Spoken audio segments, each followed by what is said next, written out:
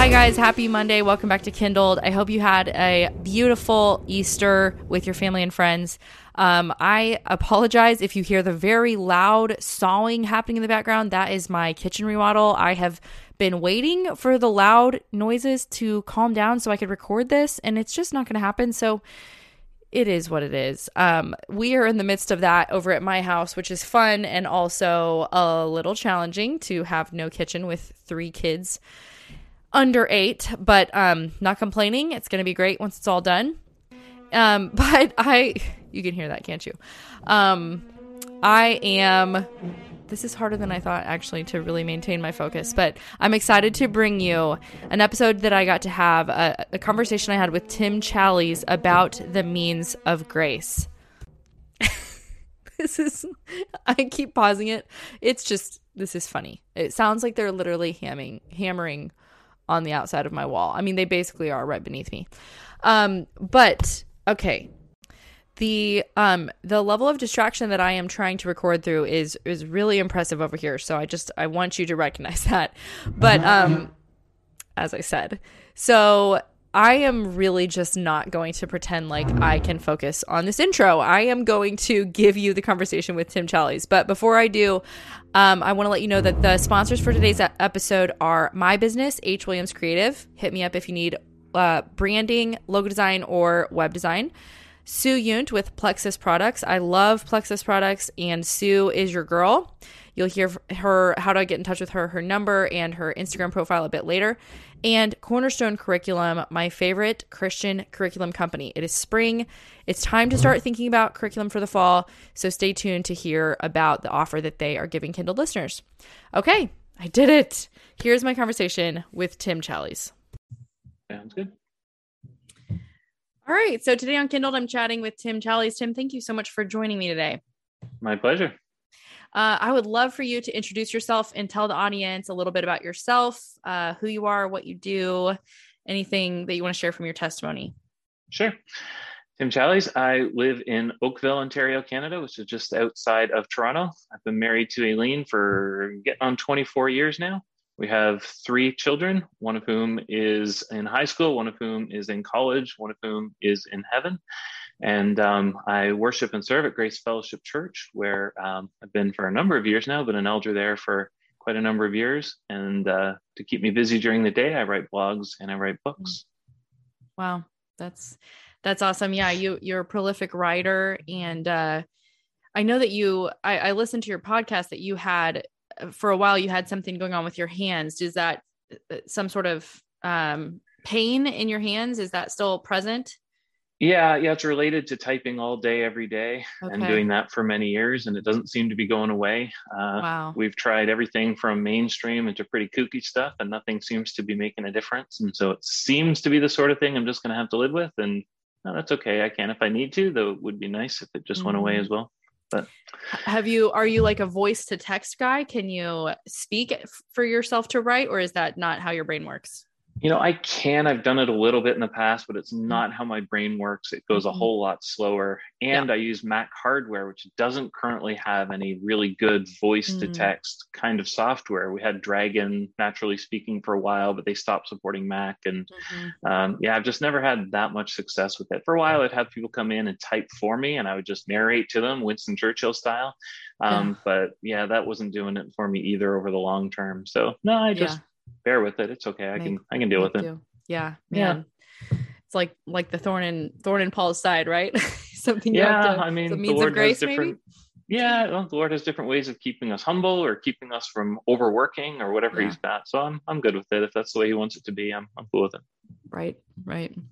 Well, getting into the topic for today, I know that you had a book that released this past September, and I would love for you to kind of tell us a little bit about that, because that is going to be the the impetus behind what the topic that we're discussing today. Sure. Yeah. So the book is called Knowing and Enjoying God. I happen to have a copy right here. A number of years ago, I started collecting quotes by Christian authors, Christian personalities, and so on. I just love a good quote, a good succinct summation of truth. Started collecting them and sharing them through the blog day by day. And over time, found a designer who could make the same quote look pretty. Mm-hmm. Lay it over top of an image. Jules Copeland and I started working together years ago, and we started sharing these things. They're very shareable through social Mm-hmm. media, and over time started thinking maybe we could collect them into a book and write some devotionals to go with them, and make a presentation out of it. And so Mm-hmm. that idea became Knowing and Enjoying God, which we're making it a series called Words from the Wise. This is the first volume. There will be, Mm-hmm. we trust, others to come.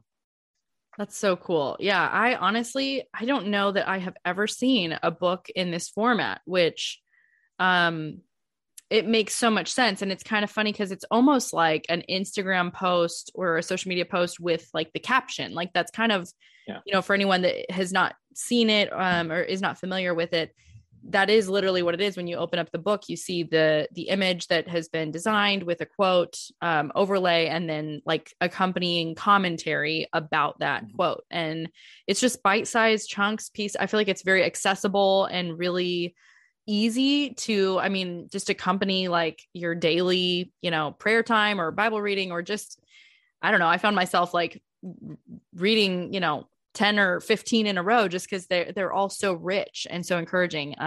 But I feel like it also would be a great something that would be nice to give to someone who's maybe even like a young believer or baby believer in their faith, someone who might not be ready for like a full-on theology book, or is like, I don't know if I can do that, but these are just easy to digest. Mm-hmm. Yeah, it in a sense, it's working the opposite way of most things. It's working from a new medium into an older one. So it's Uh-huh. taking essentially memes and then making a book out of them, which is Right. backward from most things. But yeah, we just thought we could take it out of the internet space and put it into the print space, and it would still Yeah, make sense. And totally. Harvest House was a great publisher to work with. They're very good at books of that kind. Mm-hmm.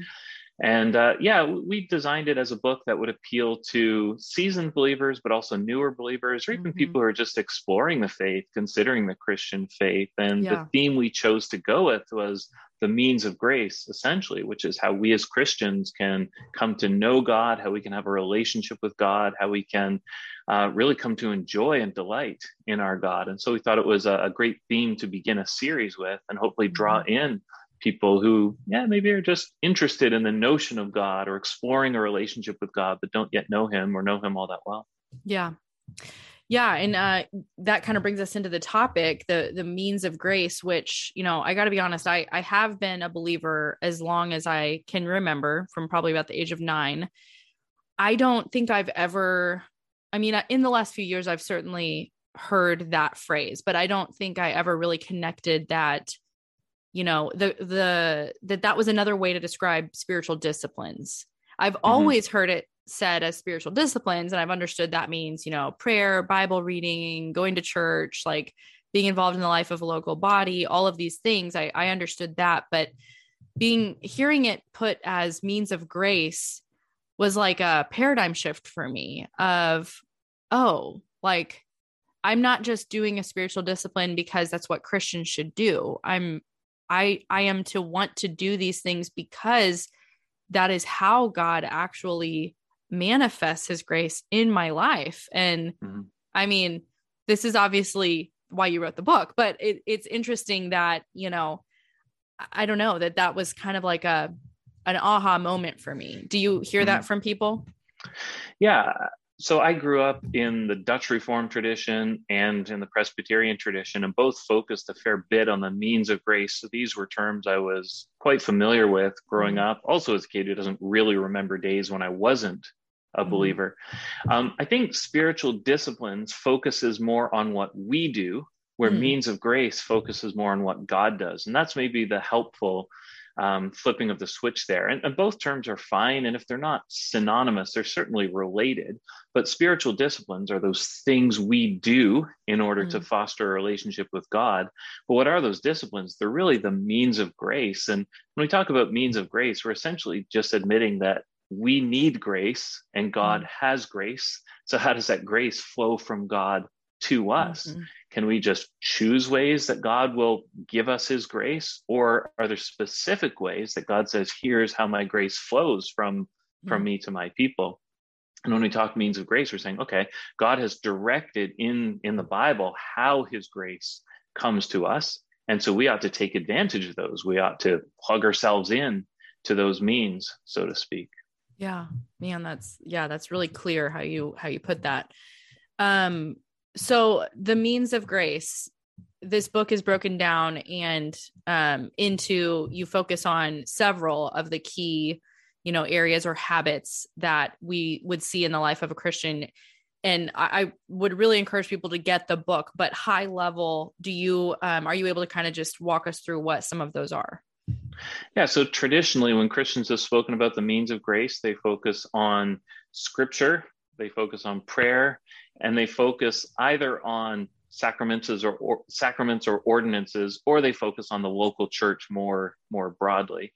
I chose to go that direction. Mm-hmm. And so how do we maintain and foster a relationship with God? We do so by reading the word, meditating on the word of God, the Bible, and that's how God speaks to us. And then we respond to God speaking to us by speaking to him through prayer. And then, of course, we respond to the body of God in the world through the local church. And so between those three things, we've now taken advantage of the means God provides, through which he speaks, we speak, and through which we maintain a real, true, living relationship with the God of all the universe. And what an amazing thing. I think we as Christians can sometimes lose the wonder of that this great big God has reached down to the likes of little you and me and engaged us in a relationship. What an amazing thing that we can speak to him and be heard, that he can speak to us and we can listen and respond. It's unreal, really. Yeah.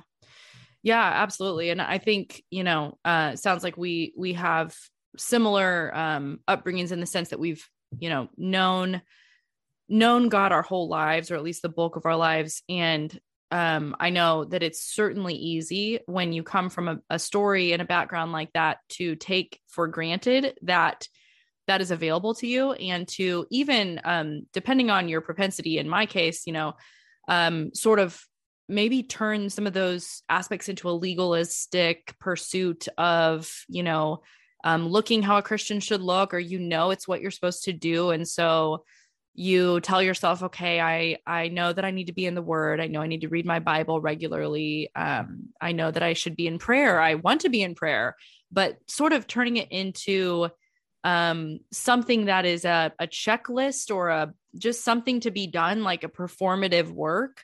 Could you speak to that and the difference between viewing these things, these spiritual disciplines, that way versus an alternative way, a better way? Sure.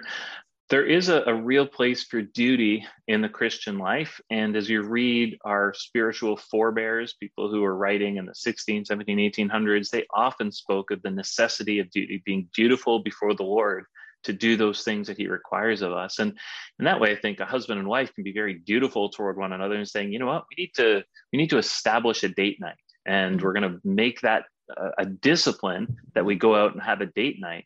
That's not a cold duty. There's nothing wrong with that. That's just a very wise way of fostering, promoting a relationship. And when we talk about spiritual disciplines or means of grace, we're doing much the same, in that we're saying we ought to take advantage of these things. We need to discipline ourselves to read the word, discipline ourselves to pray. Now, hopefully we're doing it out of a sense of delight, not cold duty, not God's forcing me to do this, nothing like that. Hopefully we understand that we relate to God on the basis of grace, not our works. And so God doesn't love us more on those days when we read the Bible. He doesn't love us less on the days we fail to pray. That's not the way his love works.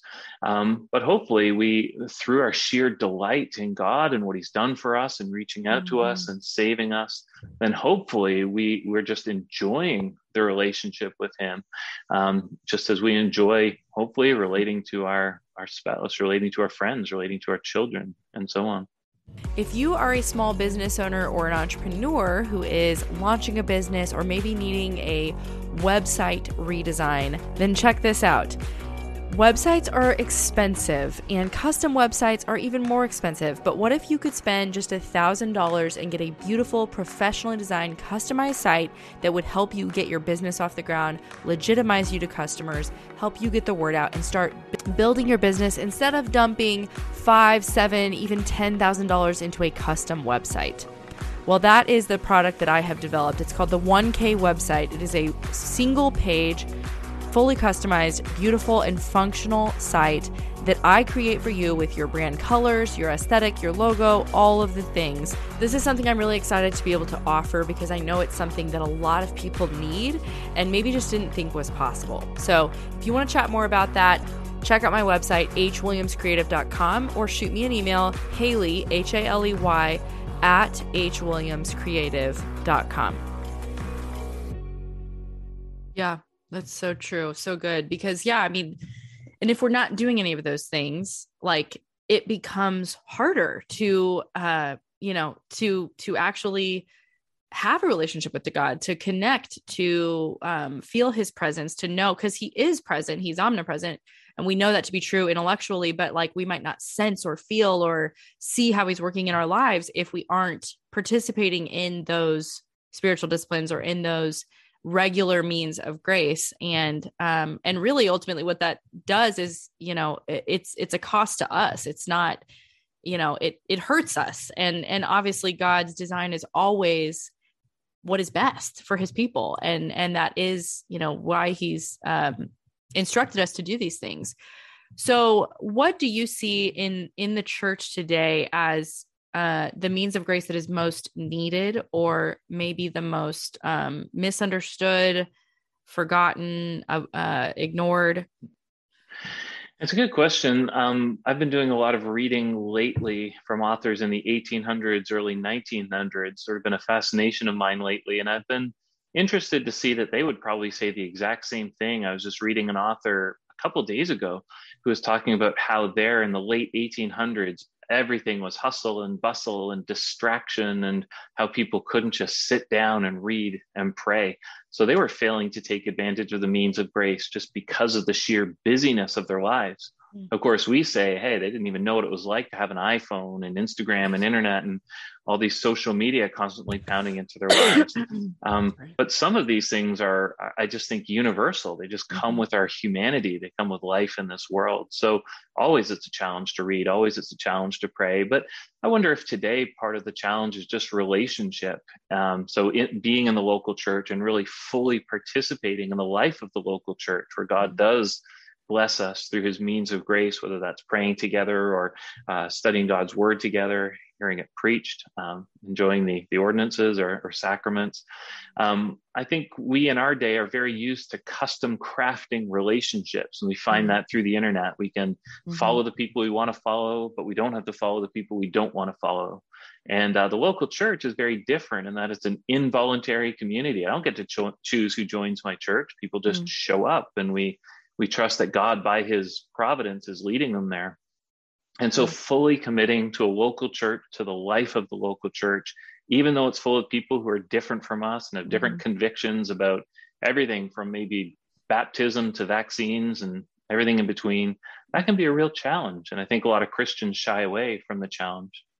Yeah, so true. Yeah, I agree. I think that, for as much as social media claims to connect you and help you stay connected, what it has done is exactly what you described, is connect you to people who are just like you, but disconnect you from those who aren't. And what you find in the local church is a lot of people who you might like or might just have an affinity for, become friends with easily, but then others who you don't. And, even at looking at your small group, like I've been in many small groups over the course of my life, and some where I connected with people instantly, certain couples we were just more drawn to, or our kids were the same age and that was just easy.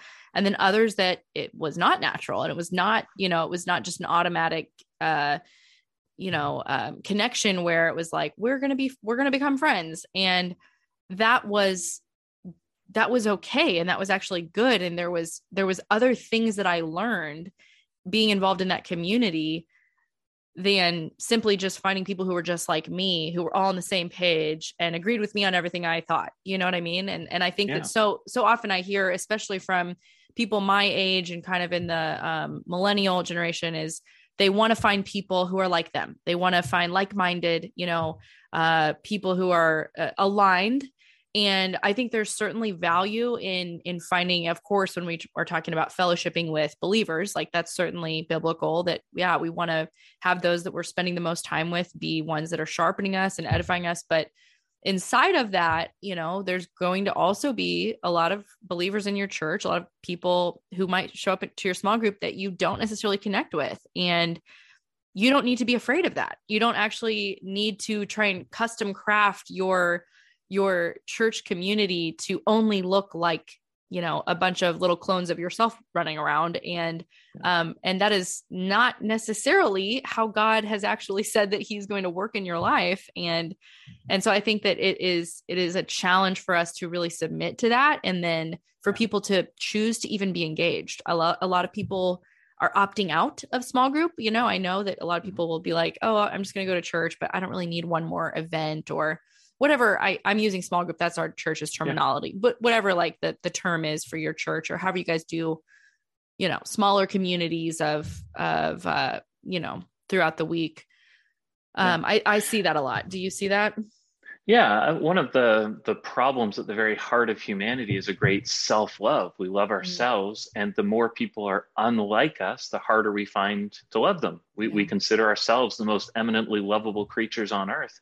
And as people are different from us, that presents the challenge. And yet, the gospel calls us together despite differences. And it doesn't call us just to get along, grit our teeth, and bear it until Jesus comes back. It tells us to truly love one another despite differences. And even on matters of conscience, we're not supposed to trample over other people's conscience and demand conformity to a standard we create, but to allow them, to celebrate with them as they heed their conscience, even while we heed ours.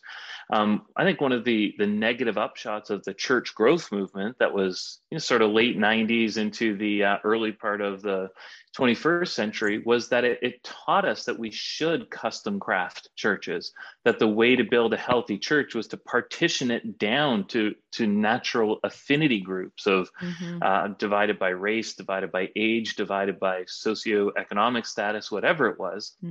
And form churches around those really easy barriers. But the gospel looks great when it's bringing people together in true, loving, living relationship who have no reason to have anything to do with one another otherwise.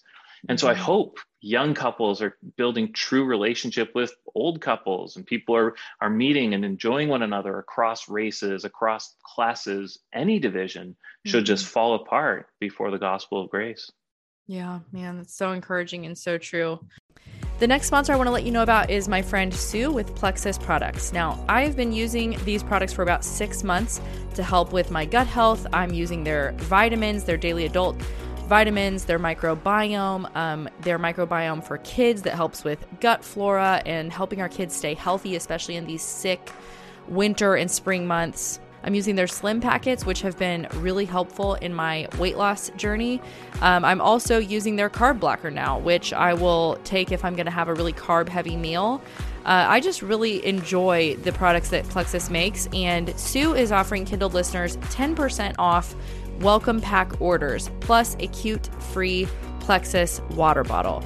She's also going to give you some one-on-one coaching to help you reach your health goals, whatever that may be, whether it is getting better sleep, helping with anxiety, or maybe if you're on a weight loss journey like I am, whatever it may be.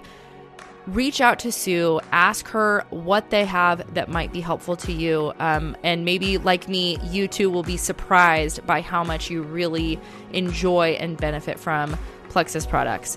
Text Sue at 231-920-5993, or you can DM her on Instagram at 7inthewoods. That is the number 7 in the woods on Instagram. So text her 231-920-5993 or DM her on Insta at 7inthewoods. So one other question that comes up in reading your book is, or maybe not question, but something that you draw a distinction between is how God takes initiative in establishing a relationship with his people. But there's a few really great, I'm sure there's more than a few. I haven't gotten through all of the whole book, but quite a few quotes that you unpack that speak to how, yes, God initiates and establishing a relationship with his people. And like you said, he has given us this means by which we can know him, and he's revealed himself in his word. But how there's also a responsibility of us to participate in that and to partner with the Holy Spirit in fostering a relationship. So could you speak to that dynamic? Because I think that is perhaps, and again, this is just revealing my own like bent of, being reformed and, maybe forgetting sometimes about the role of the Holy Spirit in my development as a believer and in my growth, like what that looks like for me to participate. And, sometimes I'm fearful of the word partner, because I'm like, I don't partner with anything. God does it all, and yet that's not true. Like, I know that I do. And I think it probably just is my own lack of understanding of what that term really means in a true sense biblically. But could you kind of unpack that? Yeah, so we have to understand that as people who have defied God and run from God, rebelled against God, we're spiritually in a state of deadness. We're not just a little bit alive, capable of reaching out to God and him responding to us. But if there's to be any good that comes of us, if there's to be any life, God has to move toward us. And that's just simply because we fell. We died spiritually. And so we see God all throughout scripture taking initiative, reaching out. Here's Abram, just a dude living in the middle of nowhere, and suddenly God reaches out to him. He initiates the relationship, and Abram then responds to God. We see that pattern all throughout scripture. Adam and Eve run away, God moves toward. This is a very consistent pattern. And so we understand that we were dead, and then God reached out to us. But God doesn't drag us against our will. God doesn't call us to do anything we don't want to do. God changes our will so that now we want to respond to him. That's the great thing God does within us, is he now generates a desire for God. And so we long to be God's people. We long to respond to him by faith. And so God's grace is what saves us, but God's grace is also what sanctifies us, what causes us to grow. We respond by grace to grace. In the end, we allowing it, that's enabling it, that's motivating it. And so all glory goes to God, even as he calls us to labor and to work, to be holy, even as he is holy. Yeah, that's so good. Yeah, it's just an interesting dichotomy that I think sometimes we unnecessarily create, like a black and white or an opposition there that's like they work together. Like you said, I think I've heard that before. People say, maybe arguing against the idea of God's sovereignty, or how, your view of salvation and how that happens. Like, God doesn't drag people against their will. But what you said is so true. You're right. He doesn't. He changes what you desire. He changes your heart. He transforms you, and he makes you alive. So an alive person who has a new heart is the one that he is then conforming into his image. It is not the dead person. It is a new creation entirely. And so it's almost like this false premise sometimes that I think people get caught up in, which leads to a lot of confusion when it comes to that topic. Yeah, we like to partition things very neatly. So we're all about divine sovereignty, or we're all about human responsibility, something along those lines, but those things are friends, not enemies. Two things can be true. They may not immediately make sense according to a human mind, but when we study God's word, really when we're studying God's word, it's like we're putting on a pair of glasses that just allows us to see the world in God's way. We begin to see how we can reconcile those things. And the key is always going to be the work of Christ, the grace that Christ achieved for us. When we understand what Christ has done, how he can now, how he, by his grace, we can be transformed, our desires can be renewed. Then we begin to understand, okay, now sovereignty and responsibility are both true and both part of God's will for us. Yeah, that's so good. I actually just thought of a verse that I wanted to ask you about, because I got this question the other day, and it was kind of a Someone brought this up to me and said, how do you make sense of this verse then?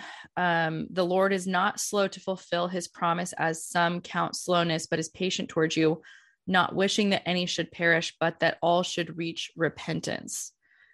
How do we think about, what that verse is meaning? And I mean, that could be obviously an entire podcast or an entire book in and of itself, I'm sure, responding to that, but God willing, not wishing that any should perish, but that all should reach repentance. Yeah. Can you help us with that? I can do my best. You're right. Okay. That could be a topic unto itself.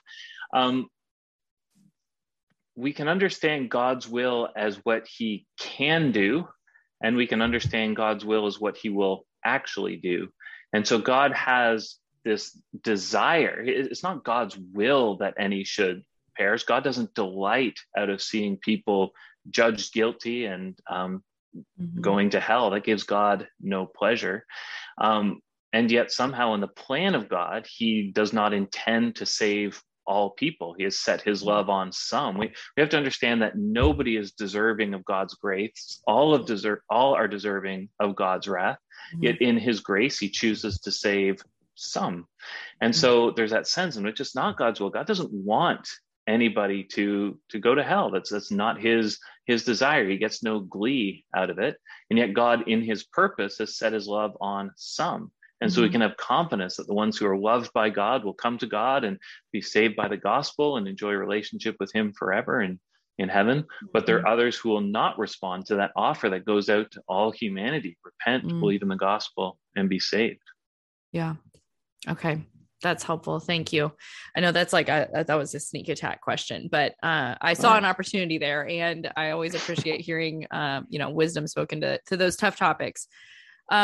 So what do we most misunderstand about relationship with God once saved? Like, if there's one thing you could point to that you think Christians often get wrong, what is it? Or misunderstand? Yeah, I think we all have a tendency to slide away from grace and to slide back toward works. The natural tendency of humanity is to earn our way to God, to earn God's favor, or to think that we can earn God's favor. Grace perplexes us. It's so unnatural to us, grace being God's unmerited favor. And so even once we come to God, genuinely come to God by grace through faith, still, as we relate to God, we can start to think that God owes us something on our good days, or that God owes us vengeance on our bad days. And so we stop relating to God on the basis of his grace and begin to act toward him, relate to him on the basis of our works. And we can see that coming out when something we understand to be bad happens to us, and we say to God, I don't deserve this. I deserve better than this. Or we can see it come out when we don't do our devotions for one day and we're sort of expecting something bad to happen to us. Or, we can just very quickly start to think that once again, we've slid away from a relationship of grace, and now we've failed to earn God's favor, or God has failed to reward us when we've done good things. So I think that's always the tendency of our hearts, and one that needs to be corrected again and again, which is why you probably hear people say things, you need to preach the gospel to yourself every day. We need that course correction. Yeah. Yeah, that's so true. I know that's my propensity, so it's good to hear it's other people's as well. What do you say to someone who feels like they have been in a dry season? I mean, I know you've probably heard that as a pastor. I just feel like God's been silent, or I don't know, I've been doing these things. I've been reading my Bible. I've been praying. I just don't feel like God's there. What do you one, what do you say to someone who says that? And then two, what do you ascribe that feeling or that sense to, that is so common for believers to experience? There can be a number of reasons we go through dry seasons. It could be just something physical or emotional within us, right? We all know how weak we are, and we can have circumstances go on in us, or even just physical changes within us that cause us to go through dry seasons. I think we have to be aware of that and not necessarily blame it on anything spiritual. We can go through dry seasons because God just chooses to allow it in his sovereignty. He knows that what will help us ultimately, what will be for our good, is if he just pulls back that tangible sense of his presence for a little bit. And so we have to labor a little more. We have to strive. Maybe we enjoy the good times a little bit more, and we've experienced some of those dry times. We come to delight in them more. We can go through dry periods when we're just plain disobedient, when we're sinning against God and knowingly sinning against God. We shouldn't be shocked when we go through a season of spiritual dryness. And then I think there's just a natural ebb and flow to it at times too. Very few of us ride those highs all the time. And we love it when we go through those periods where it's just an absolute delight to be in the Word. We can't wait to get to church. We can't wait to pray. Those are wonderful, but that doesn't seem to be the ongoing pattern in most people's lives. And I think ultimately the cure most of the time is to focus not on ourselves, but God. Don't focus on your dry spiritual state. Focus on the God who's so delightful, so worthy of our delight. The more we study the character of God, the more that will, I hope, just arouse joy within us and cause us to find awe, to find delight and wonder in Him. Yeah. My final sponsor of today is Cornerstone Curriculum. You guys, it is spring. It is almost May. Now is the time to start thinking about curriculum for this fall. And this sponsor is going to make your decisions around what you teach your children in regards to biblical worldview incredibly simple. I completed their 4-year program, Worldviews of the Western World, in high school, and they have many other resources available for students of all ages. This is not only for homeschool families, although it is perfect if you do homeschool. Even if your kids are in a private or a public school, they have resources for you. They have a Answers for Difficult Days Bible study, Starting Points Worldviews primer, video series, so much more. Check out their website at cornerstonecurriculum.com and be sure to use the coupon code KINDLED for 5% off. That's KINDLED for 5% off, and visit their website at cornerstonecurriculum.com. Yeah, and the beautiful thing about what you just said, focusing on the character of God and preaching the gospel to yourself, is that even in those dry seasons, like you may need to rely on what you know to be true more than what you feel or sense or are actually experiencing.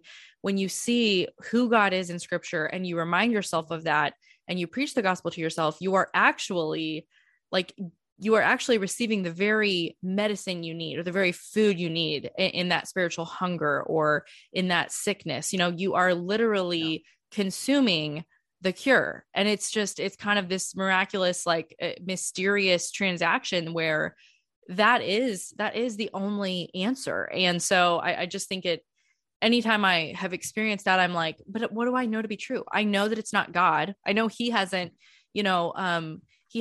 removed himself from my life or failed to be faithful to me or to provide everything that I need. And so when I preach that truth, that even the feeling or the sense of distance or farness or dryness that I might be experiencing is exactly what Christ came and lived and died in order to close that gap between me and God. And that ultimately I'm going to experience that wholeness in heaven. And I think something you said there, I think is really important, which is our emotions tend to triumph over reason. We tend to be very responsive to emotion and not modify our emotions according to truth, but to judge truth by our emotions in the moment. I think of the poet William Cooper, who said, "Judge not the Lord by feeble sense, but trust him for his grace. Behind a frowning providence, he hides a smiling face."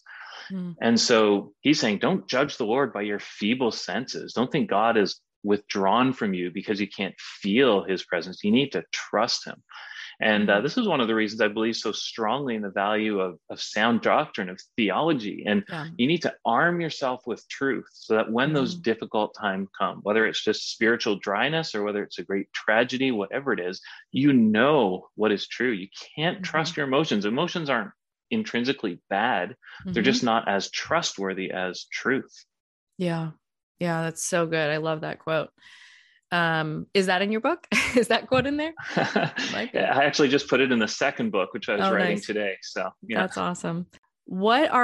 This might be like the other side of the coin. What are some ways you see believers most commonly failing to take hold of these means of grace, or maybe some of the distractions from it, whether it be, maybe not distractions, but false teachings, failing to meet, lackluster prayer life? Like, what are some of the ways that we might be drawn away from things that trip us up in our faith? Yeah, I think largely the main thing today would simply be all the distractions that life affords us. I mentioned earlier that we're certainly not the only generation to deal with distractions and things that pull us away from relating to God. But I do think we have more of them than ever before, or maybe ones that are better at interrupting life. A lot of people use their phone as their Bible, which there's nothing wrong with it. But traditionally, when you've been reading your Bible, you didn't have to worry about getting text messages and Instagram notifications on your Bible. Today, the same device does both. And you might be praying and it starts buzzing and flashing at you. And so there's so many distractions today.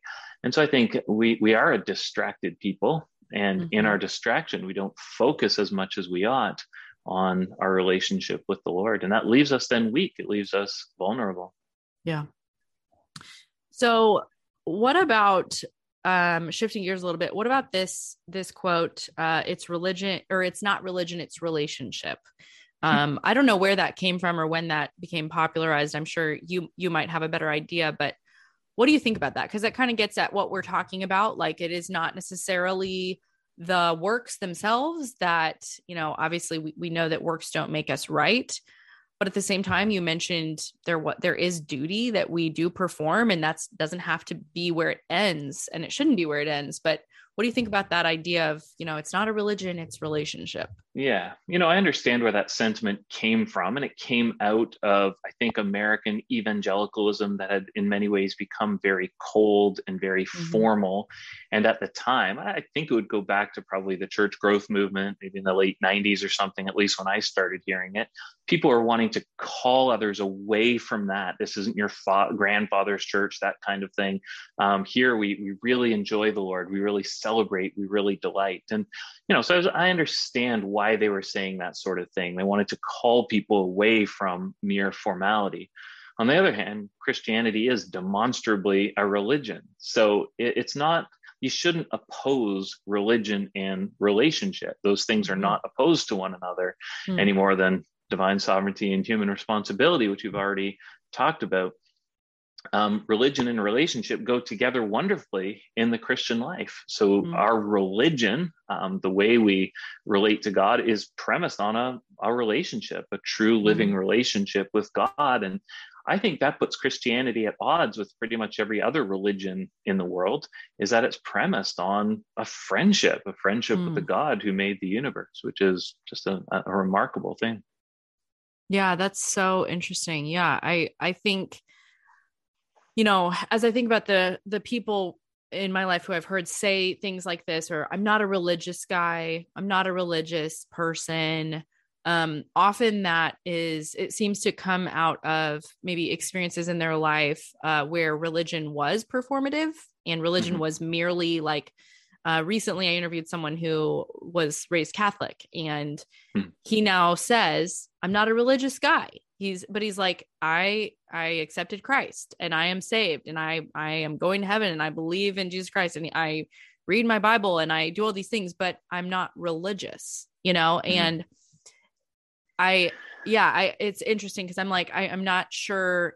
Maybe it means different things to him, but I'm like, I think it seems like it is an avoidance of, the negative pursuit of righteousness through works. And in his perception, that's what he means by I'm not religious. But then there's some ditches there too that you would easily slide into if you're like, oh, but so now I don't go to church. So now I don't participate in the life of the body because I'm not religious. Right. Right. And ironically, a lot of people who claim not to be religious really want to focus on acts of love and mercy toward other people, which is wonderful. We should be acting in love and mercy toward other people.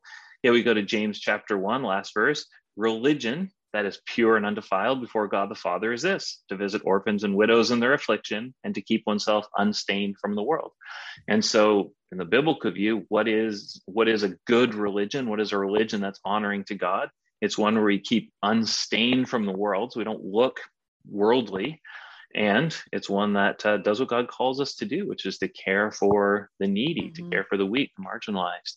And so, we're not unreligious or non-religious. We're very religious. We have a system of beliefs, and but it's one that's premised on a relationship that makes all the difference. So, I think you and I, I think we understand that it's not that we're non-religious. We really are very religious people, but we think in the best way. Right. Okay, that makes sense. Finally, what's the danger of idolizing means of grace? Can we do that? And if so, what's the danger there?